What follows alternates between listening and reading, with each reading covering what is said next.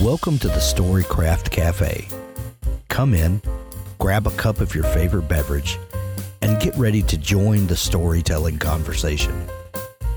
Storycraft Cafe is brought to you by Dabble, the ultimate cloud-based fiction writing software. Here we're going to bring together storytellers from all walks to encourage and empower you to craft your best story.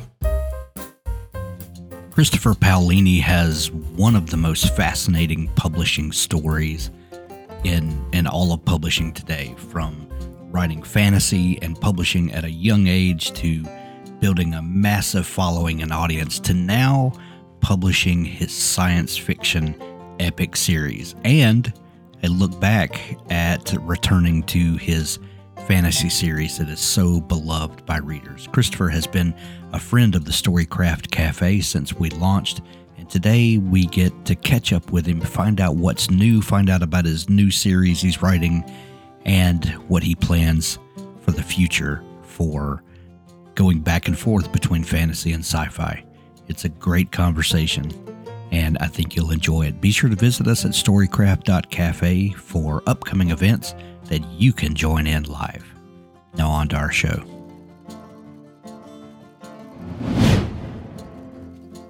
Welcome in to the Storycraft Cafe. Thanks for joining us today. I am Hank Garner, your host as always, and today joining us again, Christopher Paolini, one of my all-time favorite authors and someone I've had the pleasure of getting to know over the last few years. Christopher has an amazing year that's unraveling as we speak. You've got a brand new book coming out next week, the second sci-fi epic, the follow-up to Sleep in a Sea of Stars, and it's called Fractal Noise. Mm-hmm. And you kind of surprised all of your long-term fantasy fans a while back, and you announced that later this year, Murtaugh, another trip to Alagasia is coming out. Yeah, First off, how are you, Christopher? And thank you for joining us. I'm good. Thanks for having me back. How many times have we talked now? This is what, 3 or 4? 3 or 4, 4, I think. 4. But, that sounds about right. Yeah. Yeah, it's been quite the year so far, and continues. I think is going to continue to be quite the year. So yeah, Murtaugh, which I say it my way. I don't say it the Irish way, which is annoys a lot of people. But see, that's how I learned. That's how I came up with all the names and languages in the inheritance cycle. Is I mispronounced things to my own satisfaction as I read other people's books, and then just applied those rules to my languages. But I highly recommend readers to do that with my work as well. But Murtaugh comes out November 7th, and also on November 7th, we are releasing the 20th anniversary edition of Aragon, and it is a fully illustrated book, full color, with like 50 some paintings and illustrations throughout. And it's not just a regular size book. It's like a art book. It's double width. It's got the text is in 2 columns. Siddharth is the artist, and he's done a bunch of stuff for, Magic the Gathering and Dungeons and Dragons, and he really does it feel more like a coffee table book? Is it like that size? Yes. I love it. It's gorgeous. And Siddharth was a fan of the books himself growing up, so he really poured his heart and soul into the work. And I'm delighted with the result, and can't wait for people to read it. And of course, Murtaugh, especially, since there's a lot in that book. I can't wait to get my hands on it and to see what you're going to do to my heart this time. He has the biggest spoiler I can give you, which probably isn't a spoiler, is that poor Murtaugh has a rough time in this book. Which really is to be expected. No one would be happy if he just had sunshine and roses in this book. Love it. 20th anniversary of it's longer than that for me, because I started working on Aragon in 1998, which for you and me doesn't seem that long ago, perhaps. Right. But it's getting back there now. That's a quarter of a century. Looking back on that time now, and we talked I think one of the first times we talked just about the the crazy story that you have of publishing and how it all came to be, and now looking back with a 20-year vantage point, and now seeing your writing not only encompass the original fantasy series, but now branching out to sci-fi. When you look back on young Christopher, who was endeavoring to write and publish that first book, do you look back and does that even feel like you anymore?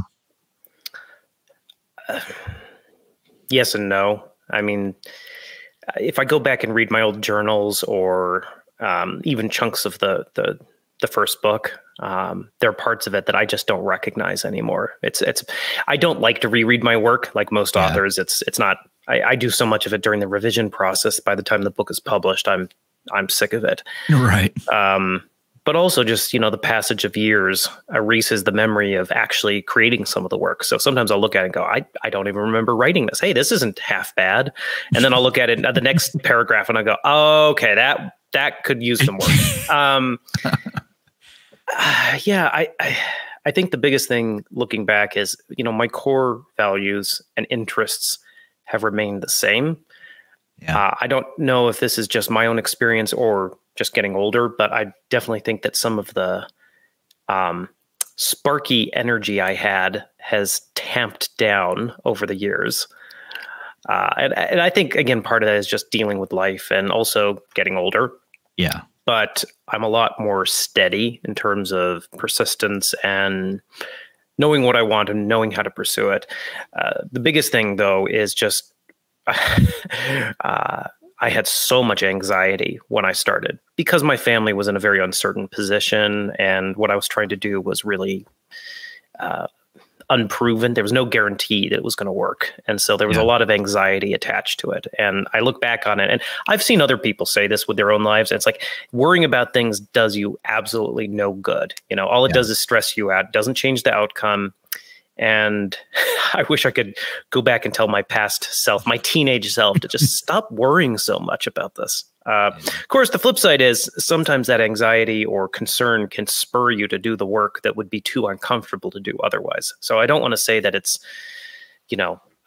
completely useless. Negative motivation can be just as powerful, if not more powerful than positive motivation, but you have to channel it in a constructive manner so you don't tear yourself apart. Right. Most people don't have the publishing story that you did. You begin writing as a teenager, publish, as a very young adult. Most people are coming to writing, usually 20s, 30s, 40s, sometimes 50s. I think the average age of a first-time author is like 36. That 35, sounds 36. Right. That sounds about right. And one thing that we tell ourselves when coming to something later in life, and there's some truth to this, is that, well, you needed time to accumulate some life experience because, a maturity reflects itself more in a writer than maybe young naivete. You began publishing at a very young age, and you also started a new sci-fi series at an older age. Does any of that hold true to you? What do you think about the maturity of the writer? The biggest disadvantage as a young person writing is your lack of experience, but the flip side is you can't do anything about that in the moment. So I wouldn't worry about it if you're a young writer, aside from perhaps putting some extra attention into learning the fundamentals, trying to master the tools of the trade, whether, linguistically as far as writing. And I won't say I'm the greatest master in the world, but I've put a lot of work into improving from where I started from. And that's probably the biggest thing. Also, the more stories you attempt to write and sometimes fail at writing, the more, hopefully, if you're paying attention and you're getting some good editing advice, you're going to get tools that will help you be successful in your future stories. And you can go, okay, I know I tried this in the past and it didn't work, so I'm going to avoid that. Or I know it's a potential issue, so I'm going to put some thought into it before I start writing. All of those things have been very helpful. I think what you perhaps don't have when you're older is the fearless energy of youth, because, you know, when you're 18, 19, you think you know how the world works, and maybe you do know how the world works, but what you don't have a good grasp on is the scale of things, the turn of the years, the interaction between the generations, the patterns that evolve, and just the amount of work and time life takes over decades. And the positive side of that is that I think, especially when I was younger, I was a lot more willing to just jump headfirst into a project with no idea how to do it, because, you know, what the heck, I'm going to figure it out as I go along. Now I'll still tackle that project, but I'll put a lot more groundwork into it beforehand. And I think that has been a useful lesson, that the more groundwork I put in before I write something, the less trouble I get myself in down the road. Yeah. A few years ago, before you published To Sleep in a Sea of Stars, you had been very vocal about tackling this new project, and that it was taking a little while. You know, whereas, you know, you work on the first fantasy book for, you know, a number of years, and it comes out, and then you're under a publishing contract, and there are deadlines, and, you know, the writing speeds up, and you learn as you go, and you become more well-equipped, and all of that good stuff. But then switching gears from fantasy to science fiction, was that a completely new world? You, like in bookstores, we love to group science fiction and fantasy together. I'm not exactly sure what that's all about, but we just always have talked about sci-fi and fantasy like they're close cousins. I mean, they are. They are. I mean, they're genres of imagination. And one could actually make an argument for throwing horror into there as well. At least horror that has a supernatural element. Right. I mean, one could even make an argument for certain techno thrillers really deserving to be in the sci-fi genre as well. But, you know, when I think of a science fiction like Hyperion or Dune or something where it's creating an entirely new setting, entirely new rules to the universe and the culture, that's very much what fantasy will do in many cases. So they're similar in that respect. I mean, I'm a big sci-fi reader as well as a fantasy reader. So as a fan, it wasn't so much of a shift. As a writer, the biggest shift for me was having to shift my vocabulary, because I'd spent about over a decade establishing certain patterns that worked really well for fantasy, and then having to just rejigger my own internal computer in terms of deciding how to say things and how to present the information to the readers. And I really enjoyed that. It was a necessary change after the inheritance cycle. And then coming back to the world of Aragon, what I've been able to do and learned in the science fiction side of things, I think has improved the fantasy writing as well. It just gave me additional tools. But A, the language, and then B, everyone can take a different approach to science fiction. My approach was wanting to have some of the things that are a little more hand wavy, like faster than light travel, but at the same time, not wanting to contradict physics as we know it, which is a tall order.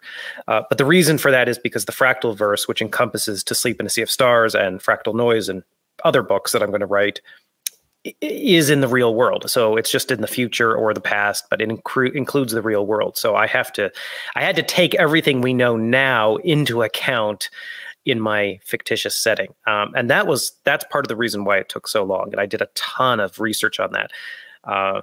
So, you know, how to have a FTL system that doesn't contradict physics as we know it, doesn't allow for time travel, and hasn't been used by any other sci-fi franchise. So that one felt like banging my head on a wall for about a year. And the thing is, like, it doesn't even appear that much in the stories. You know, it's a means of travel. Most of the characters are not sitting there thinking about, you know, the mechanics of this, but the mechanics of it dictate what is and isn't possible. And then that dictates pacing of the story, locations that are available, travel times, all of that.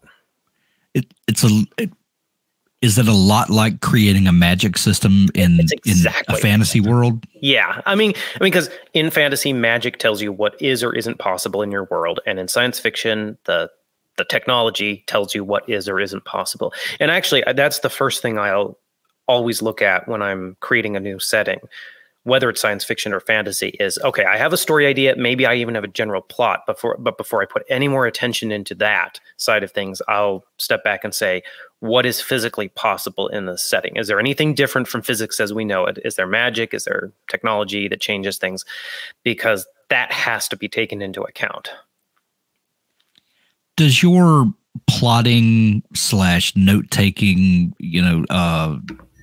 building the scaffolding of the story before you start writing, is that different when you write science fiction versus fantasy? No, and it's not even different for YA. It's all the same process because, I mean, you can tell a good story in a paragraph if you have motivation, if you have a character change, if you have, we are storytelling animals. We naturally tell stories. You can sit around with a bunch of people around a campfire and you will naturally just start telling stories. And when a story works or when it doesn't. So the process is exactly the same. And I'll say this, I've gotten a lot more rigorous with that process because every story that I've written that hasn't worked, and this includes the first couple drafts of To Sleep in a Sea of Stars, a couple of screenplays I've written, even the first draft of Fractal Noise, has been because I didn't put the groundwork in to understand the story on a really deep structural level. And that's something I did do with the Inheritance cycle. And it saved my bacon more times than I can count as a new writer, having that solid foundation underneath me. It was the hero's journey. It was the traditional, hero's journey, and understanding that and knowing how it fit together really, really helped me. I mean, because when you're starting out, you're having to do everything for the first time: characters, description, world building, plotting.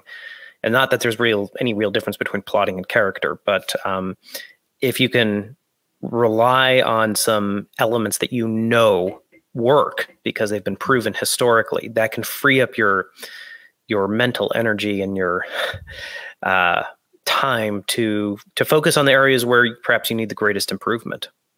Yeah. Do you when you're creating the underpinning, the firm foundation for your story, do you take into account all of the details, or do you leave room where the creative spark can ignite in the writing process, as it does sometimes? It's funny, the amount of room I leave for the creative spark has diminished steadily, and yet there is always discovery during the course of writing. It's inevitable. I can't think of everything prior to writing a book. And the physical act of moving your characters around, having them interact, going places, you'll always think of new things, often better things than you did in your outline. That's fine. What I have to have beforehand is a really clear understanding of what it is I'm actually trying to write, what the story is, whether that's the type of story or this particular story itself. Is it a coming of age story? If it's a coming of age story, how does coming of age apply to my main character? Where are they starting? Where are they ending? Since you have the Star Wars posters behind you, I'll use that as an example. If we look at the original Star Wars trilogy, you can feel and articulate Luke Skywalker's journey very easily. It's understandable on an instinctual level. Right. If I ask you to articulate Rey's journey in the latest trilogy, it's almost impossible because it wasn't cohesive. There are too many writers, too many fingers in the pot. Right. There isn't a cohesive vision for what her journey from start to finish is. And so you don't feel it as the audience in the way you can with Luke. So that's what I'm always looking for with an outline. Doesn't matter what type of story it is. I mean, like Fractal Noise is a very different type of story than the ones written before, but I had a very clear idea of what the main character's journey was. And that guided everything. And then that guides your interactions with your side characters, because in in a lot of ways, side characters should reflect different aspects of the journey or struggle that your main character is going through. In talking about your career as a writer, some people will say that if you find that a piece of work that you've created resonates with an audience, that you should stick to what your audience is wanting and plow forward and, do that for the rest of your life. And maybe there's a passion project. And when you become successful enough at this, then, do your passion projects on the side. But if you're a fantasy author, you are a fantasy author. You had, built this amazing career, and then you shifted gears and published this, massive science fiction epic. Were you scared that that the audience wouldn't follow you over, or have you found that the diehard fans did follow you and maybe created a portion of a new audience? So what's your experience been with that? There's a couple parts to that. I mean, the first bit is that I didn't expect To Sleep in a Sea of Stars to sell the way Aragon did. It's a different type of story. It never had that broad appeal that, again, the coming of age story like Harry Potter or Aragon or Hunger Games or Twilight has. So I never expected it to find the same audience. But I was very pleased that it did find the audience it did. And especially for an adult sci-fi, it sold very well. And very well received on top of that. It won Goodreads Best Sci-Fi of the Year, so I'm happy with that. And Fractal Noise, got a starred review in Publishers Weekly, a bunch of other great reviews from other places. So again, I've been very happy with the response. So there's all that. And I do think that perhaps at first, some science fiction readers, especially the adult ones, kind of looked at perhaps what I was doing a little sideways as like, what's he doing? Nah, come on. He wrote that Kid's Dragon book. Nah. And I think the longer I keep doing this, the more people are going to go like, oh yeah, he's serious about this genre. He's really giving it an honest attempt. And, I'm going to pick that book up and read it. And hey, I enjoyed it maybe.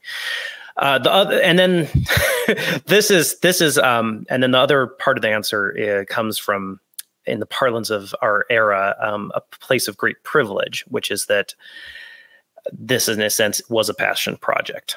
I didn't need to write it. I have been very fortunate with the inheritance cycle, so I can just pick and choose my projects as I wish. But I have a lot of stories I want to tell, and a lot of them are in the world of Aragon, which is why we have a new book coming out in November. Yeah. But I have that freedom to basically write what I want, and if the readers follow me, great, and if they don't, I'll probably kick myself in the backside and go, what are you writing? But I do have that freedom, so that's nice. That said, I am a storyteller. I want people to read my books. I had a conversation with a very well-known fantasy author who is going to remain unnamed in this conversation, who was lamenting the idea of his books becoming actually more popular than they were, because then they wouldn't be read by this, the true fans anymore. Basically, the dabblers would come in and read his work and just ruin the fan base and all this. I was looking at him going, dude, that is such an elitist attitude. I'm sorry. Yeah. We write so people will read our stories and hopefully enjoy them, and trying to, firewall them like that. It is just, it didn't, I'm a populist in the sense I'm writing books that I hope people will read, and I hope as many people as possible will read them. So, you mentioned Harry Potter a little bit ago, and some of those, you mentioned several franchises that were, kind of in the same time frame becoming popular as Aragon did. And my kids were Harry Potter kids. That series was publishing as I had little kids that were growing up. And I remember I bought the first Harry Potter book when my son was my oldest son was 2 or 3, I think. And then we started reading them together as he grew up. And then the last book came out. He was in high school, if I remember right. Do you find fans that kind of grew up with the Aragon books and are now mature readers? And how do you feel about your diehard fan base kind of growing up with you? I mean, I owe them everything. And the thing is, because I started so young, I've grown up with them at the same time. And I'm at the point where I think a lot of authors reach this point much later in their lives because they started publishing later in their lives. Yeah. But I'm at the point where, you know, if someone was 16 when Aragon came out, now they're 36, and a lot of times they have kids of their own, and they're still reading the books, or they're passing the books on to their kids, or they're naming their kids after some of the characters. So, you know, when Murtagh was announced, I expected a big reaction, but I was actually stunned by the size of the reaction and how many people were like, this was such a big part of my childhood. And it's like this huge nostalgia hit for a lot of people. And of course, it's just my life, not my own childhood necessarily, but it was really amazing to see. And I've noticed this for a long time. I mean, even when Inheritance came out, it was already trending in that direction. And now we're 12 years since Inheritance came out, 11 years since Inheritance came out. So yeah. And that's why also I want to keep writing in the world of Aragon and not letting such big, massive gaps occur. Because I do have a lot of stories there, but I know these readers are there, and it's like, I want to tell these stories for them. When you shift gears from coming off Fractal Noise and then going into Murtagh, and you talked a little bit about kind of going back into that world and, you know, things coming back to you. Are there certain things that you do to help you switch gears from, you know, Christopher, the sci-fi author, to, you know, going back to Allegasia? Well, I let myself write longer sentences with fantasy, which sometimes my editor will complain about, but it's a different mode of thinking for me. And it's actually not very hard to switch back because I did the fantasy for so long, and it's such a formative age that I mean, there quite literally is probably, you know, physical changes in my brain from thinking in these patterns for so long. So it's pretty easy to just slip it on like an old glove or an old shoe. But in some ways, also, I have a way of visualizing it that gets me in the mood, which is when I think of the sci-fi. So I'm very, very visual. I always think of almost like an empty spaceship corridor with artificial gravity, of course. We'll go with artificial gravity, but with like bare metal grating on the floor, and the light in the corridor is this sort of artificial blue light that you see this sort of blue light in a lot of James Cameron's films. Yes. And it just, for whatever reason, and I kind of hear, you know, the background noise of the spaceship, and that just instantly puts me there. That's always kind of the mood I want to be in when I'm writing my sci-fi. And for the fantasy, I mean, I look outside. I live in the Beartooth Mountains here in Montana, so it's every day. You live in a fantasy world, pretty much. It looks like Lord of the Rings outside the window. It's amazing. Let's talk about Fractal Noise for a minute, because To Sleep in a Sea of Stars was this amazing sci-fi epic, you know, in scope and size. Fractal Noise, same world, but we wound the clock back a couple of decades. What was the, you know, after you finished the first book, and I remember you telling me, you know, a year or two ago, whenever it was, that, you know, I have more stories in this world I want to tell. Is, you know, just kind of, as soon as I know that people want more of these stories, I have more to tell. Tell me how Fractal Noise came about and why you decided to turn the clock back and tell this portion of the story. Well, as you kind of mentioned with the Inheritance Cycle, once the world was established and the first book was out, the second book comes out a lot faster. Yeah, because the world building is established. But I actually wrote Fractal Noise all the way back in 2013. So it was the first larger project I wrote after Inheritance, and I wanted to write something that was more adult, a little more serious, and in this new setting. So I wrote the first draft of Fractal Noise, and it didn't really work. And I was looking at it and trying to decide what to do with it. And I decided that I knew I could fix it. I knew what revisions to make to get it to where I wanted. But I didn't want to put all that effort into it at that point. And I didn't want ultimately Fractal Noise to be the first introduction to the Fractalverse for the readers. So I put it aside. I went and worked on To Sleep in a Sea of Stars, which took way longer than expected. And then after that was out of my hair, I sat down and I reread Fractal Noise, and I could see where I'd sort of gone off the rails. And the time off really did me some good. The changes and revisions I made are not things I could have written, I think, back in 2013. So it is a prequel. It takes place 23 years before To Sleep in a Sea of Stars, but it's a pretty much a standalone novel. You don't need to read To Sleep to read Fractal Noise and vice versa. If you're just getting into the Fractalverse, I might recommend To Sleep first, but I've also seen some early readers who are saying Fractal Noise is a better introduction. It's shorter. It's about 300 pages. It's hard for me to say what people think of it because it's actually been really split. Some people say it's a fast-paced, thrilling ride, and the next person will say, "Oh man, it just dragged and dragged." So everyone's having a very individual reaction to it. But those who like the book seem to really, really like it, which I'm happy to see. And it tells the story of this survey team that's in a solar system that's being surveyed for potential colonization. And they end up detecting on one of the rocky planets in the system, they end up detecting or discovering this giant hole on the planet. It's like 50 kilometers across, and it's just like this perfect hole. And for various reasons that I won't go into, landing like a drone or something is impractical. So they end up landing a couple of the crew members on foot to go check this thing out. And the book is the story of that expedition.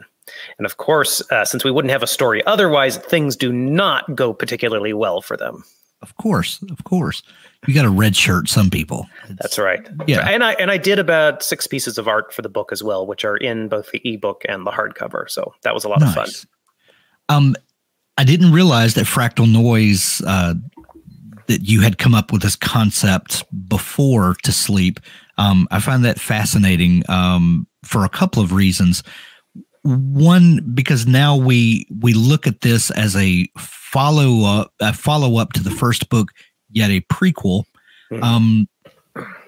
meaning, and correct me if these are just some assumptions that I'm making, that in your mind the story comes out in a certain order, and you tell the story of To Sleep, and then this book. So there's a pattern of the way some of the world building is unfolding. But now that both are out, if someone has not read any of them and they say, well, I'll read the prequel first, and then it's just a straight progression. But when you write it that way, it's not necessarily a straight progression. No. You told this story first, and then you went back and told this one. Are there things that unfold and unravel in the way you publish them that is going to be a different experience if you read them chronologically? Well, I mean, for one, the world building I did in To Sleep retroactively changed things in Fractal Noise, because To Sleep is such a bigger book. By the time I did all the work on that, I had a much deeper understanding of the setting. And so then that got applied to Fractal Noise and necessitated a certain number of changes. I mean, there's always been this argument of writing, publishing order versus actual in-world chronological order. I know I've seen, which kind of shocked me, that there are box sets of the Chronicles of Narnia, which are ordered chronologically in world, which is absolutely the wrong way to read those stories, by the way. Everyone should know this. 1000%.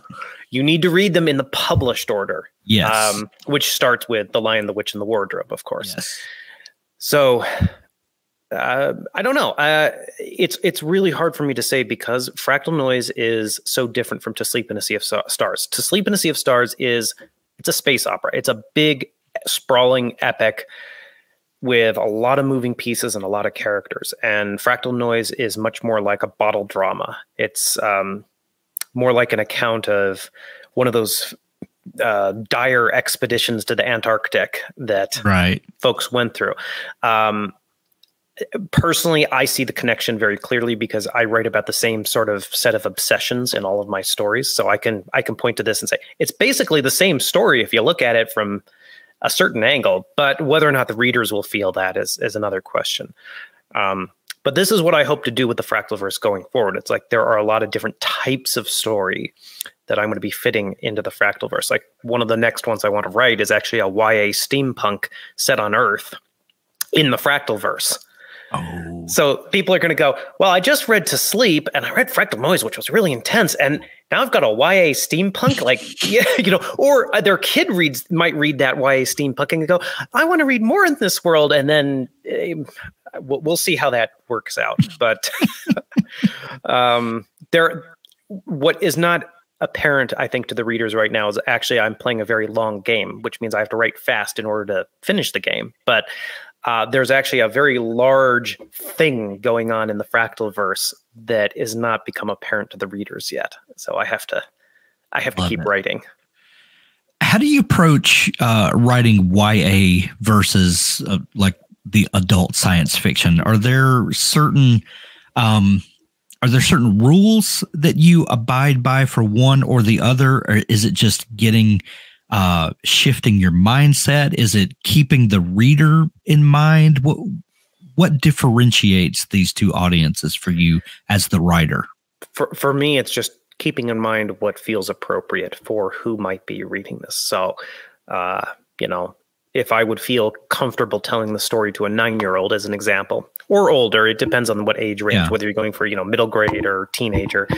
But basically, would I feel comfortable with a kid of my own of that age reading this story? That's really what guides it.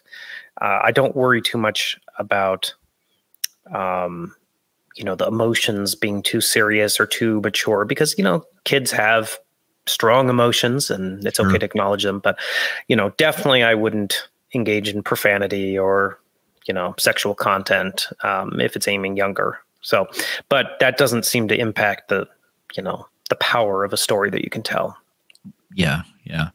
Do you think differently in terms of story structure when you're writing fantasy versus sci-fi, or is it just a difference in window dressing? Just a difference in window dressing. I mean, when you study structure enough, you start looking at the characters almost like symbols. Like they represent something that the writer is doing. And it almost doesn't matter where the story is set or what the dressing is. I mean, it's been said about Star Wars, for example, you could swap out the lightsabers for regular swords and the starships for horses. And, you'd need a few other little changes to make it actually work. But, Alderaan is a castle and they're going to burn the castle down with their new siege weapon. There you go.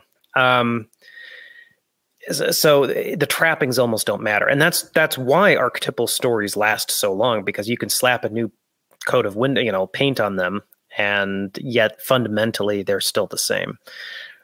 I think that's pretty much where I've come down to it.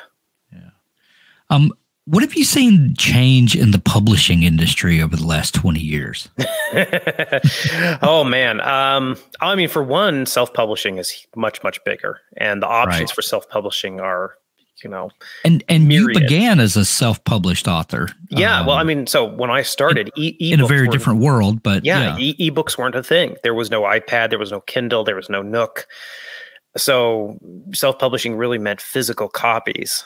Amazon was around, but even then, Amazon shipped you a physical copy. And there were people who were experimenting with like HTML, PDF books, but there was no, standard format or reader that people could use. I mean, there were no smartphones. It's not like you could just read on a smartphone. So that's been a huge change. The Amazon self-published marketplace is just exploded over the past number of years.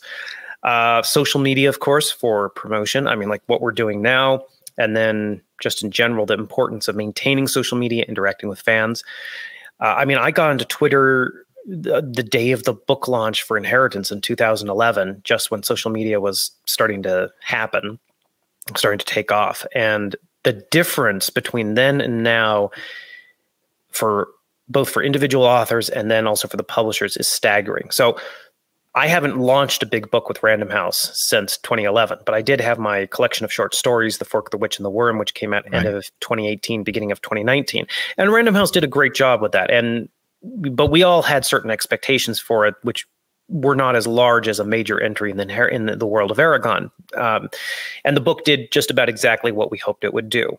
But the difference even from then to now and how Random House approaches social media marketing, it's night and day. I mean, they are, well, I'm not sure how much they'd like me to say because some of it may be proprietary, but they have an entire division devoted to it, and they are deeply engaged in, how people are looking and interacting at advertising, posts, hashtags, all sorts of stuff. So that is a big change. And I know they don't do that perhaps for every book. They have limited resources, of course, so they have to pick and choose which books they're really going to focus on. But that's a big one. And another thing is, despite all the dire predictions for the book industry over the years, because of the internet, because of smartphones, more people are reading now than ever before. And the publishing industry just keeps turning profits. Yeah. And more people are getting published as authors. So it's been a good run in terms of publishing. Yeah. One thing that I think took a lot of people by surprise was how COVID affected reading in general and book sales, because you could still order books online, get them shipped to your front door, and a lot of people had a great publishing experience during COVID. Yeah. And it was obviously different, and book tours and all of that stuff was different. But have you noticed how that little blip on our cultural radar has shifted things? I definitely saw that with a number of books that got published that sold very well during the pandemic. I think in terms of my experience, because I launched To Sleep right at the end of 2020, so first year of the pandemic. I think for me, it definitely hurt how the book did, because I'm trying to be diplomatic here, because on one hand, the book did very well by any metric, but I'm comparing it to my own past history. Of course. So which is all you can compare. Which is all I can compare it to. So I know what's possible. And I know that although digital events can be incredibly efficient, you can do something like this and get tens of thousands of views, if not more, without having to leave your home. There is a difference between that and actually doing an in-person event where people come and buy books, and you get a different group of people every single stop, which you might not get with a digital event. You might get the same people who are just kind of watching your content in general. So I know that based off my past experience, that not touring in person for To Sleep really did hurt it. And, Tor, to their credit, had this amazing tour and media blitz all lined up. And then as COVID gathered steam, we all had to shift gears. And that was the other thing, is I was one of the first big books there that launched when the publisher was still trying to figure out, how are we going to do this without, well, I shouldn't say one of the first, there were a couple other big books as well. So, but how do we do this without an in-person tour? I mean, now it's nice because the framework is in place to do both types, so there's a lot more of the virtual events like we're doing now. And then, I fly out on Monday to start my tour for Fractal Noise on Tuesday. Wow. When will the promotion begin for Murtagh? Well, it's already in stores now. I know they have stuff in Barnes & Noble and elsewhere promoting the book. So it's just going to gather steam throughout the year. And then the tour for Murtagh, probably will start November 7th, and I'll be touring the North America. I think I may be going up to Canada, and then I'll also be going over to Europe and possibly elsewhere, maybe December, January. So busy year. Speaking of in-person events, I know that you began doing like in-school events, and you dressed up in character. Yeah. You know, when Aragon first came out, at what point did you realize, oh crap, I can't do that anymore? Like, this has become an entire thing. That had to be weird when that gear shifted. Well, I don't actually. That never really happened, because I've still done school events here and there. And once Random House picked up Aragon, and then they sent me out on tour, which is something they had never done for first time. They just didn't do for first time authors back then. And then people were showing up. I mean, and the crowds just got bigger and bigger over the course, to the point where they sent me for a second tour for Aragon. So we did like a week and a half, I want to say, something like that. And then they sent me for a second tour, like in a couple of months, which again, they had never done before, sending an author out for a second tour. And that's when we really knew, you know, like we've got something here. And then when I toured for Eldest, the second book, that was when the movie was about to come out. It was ramping up. I was filming. I think the movie was actually filming in Budapest at the time. And the crowds were insane. I mean, we're talking like sometimes 4,000 to 6,000 people in a bookstore. I mean, I'd be in a Borders or Barnes and Noble, and it's just a sea of heads. Like, I had to stand on tables to like give my presentations. And the funny thing is, for me too, is, I mean, that really skews your idea of what's normal, right? Of course. Especially as a teenager or a young person. But all of that happened before social media. You know, all the way up to Inheritance. So I've done national television. I've done all of these huge events, and like none of it's on camera. Some of the national stuff, but like none of the events, none of it's on social media. So it's like, when To Sleep came out, and I started doing these virtual events and putting up YouTube stuff, and it was crazy to me how many comments there were from people saying like, I've never seen Christopher. I had no idea what he was like. Yeah, I didn't know he was still publishing books, and it was just, there was this complete disconnect between the social media generation, if you will, and everyone from my generation that I had been touring with. So that's also been why my team and I have really focused more on social media and just getting more content out there. That's so wild. Well, Fractal Noise comes out next week. I'm excited for this book to get out into everyone's hands. I know, obviously, you are too, Christopher. And then Murtagh coming out this fall. What are you working on right now between tour and all that? I am deeply up against the wall with copy editing for Murtagh, because of various life pressures and finishing Fractal Noise at the same time I was editing Murtagh. Things have gotten a little crammed, so I'm actually going to be editing while on book tour for Fractal Noise. So that's what I'm working on. After Murtagh is out of my hair, I'm going to go back to the Fractal verse, and I have a couple of strong projects that I'm passionate about that I want to write next. So perhaps that YA steampunk that I mentioned, and then it's going to be back to the world of Aragon, and I'm just going to.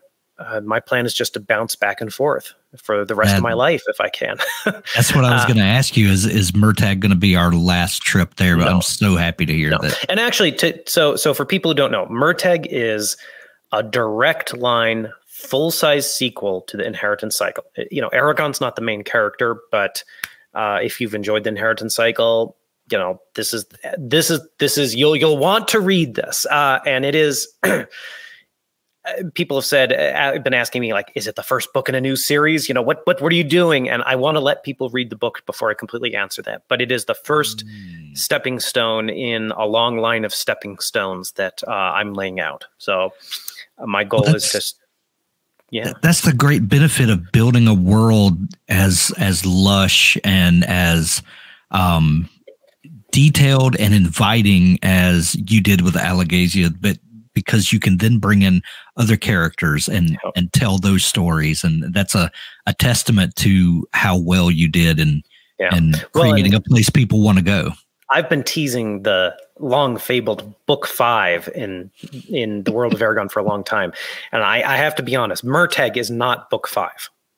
It is. I was starting to work on book 5 and we're, doing the foundational work I've been talking about. And I realized that too much had to be established before I got into book 5. So book 5 is now book 6.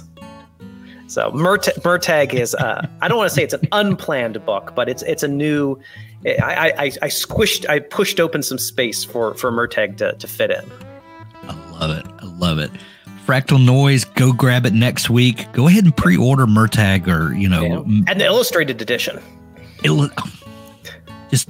Just products coming out everywhere. That's right. Just get them all. Just get them all. Good. Take out a new mortgage. Just have a Paolini shelf. Shelf room. Yeah. Christopher, always a pleasure getting to catch up. We're going to send everyone to pick up their copies of Fractal Noise and Murtagh. Thank you, as always, for taking time to come on the show. My pleasure. We'll have to do it again soon.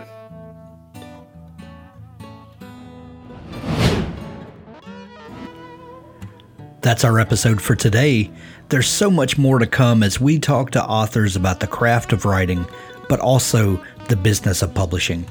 Be sure to subscribe to the Storycraft Cafe podcast in your favorite podcast app so that you never miss an episode. The Storycraft Cafe is made possible by Dabble. Writing a book is challenging.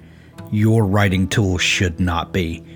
Dabble is an easy-to-use online writing tool packed with helpful features that allow beginning novelists and published authors to create amazing stories. Visit us at dabblewriter.com and start your free trial today. Thanks for listening.